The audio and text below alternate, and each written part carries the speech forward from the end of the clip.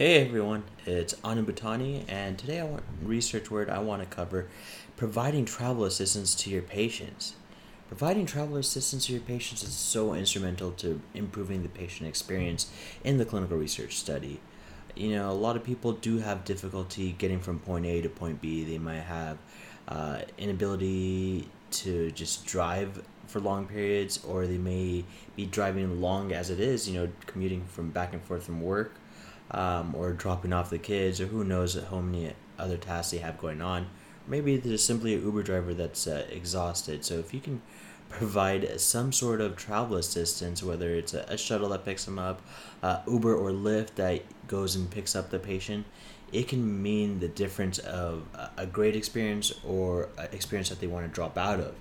So, as a sponsor of a clinical research study, you should definitely look into providing some sort of travel assistance so that way your sites can actually provide that to the patients.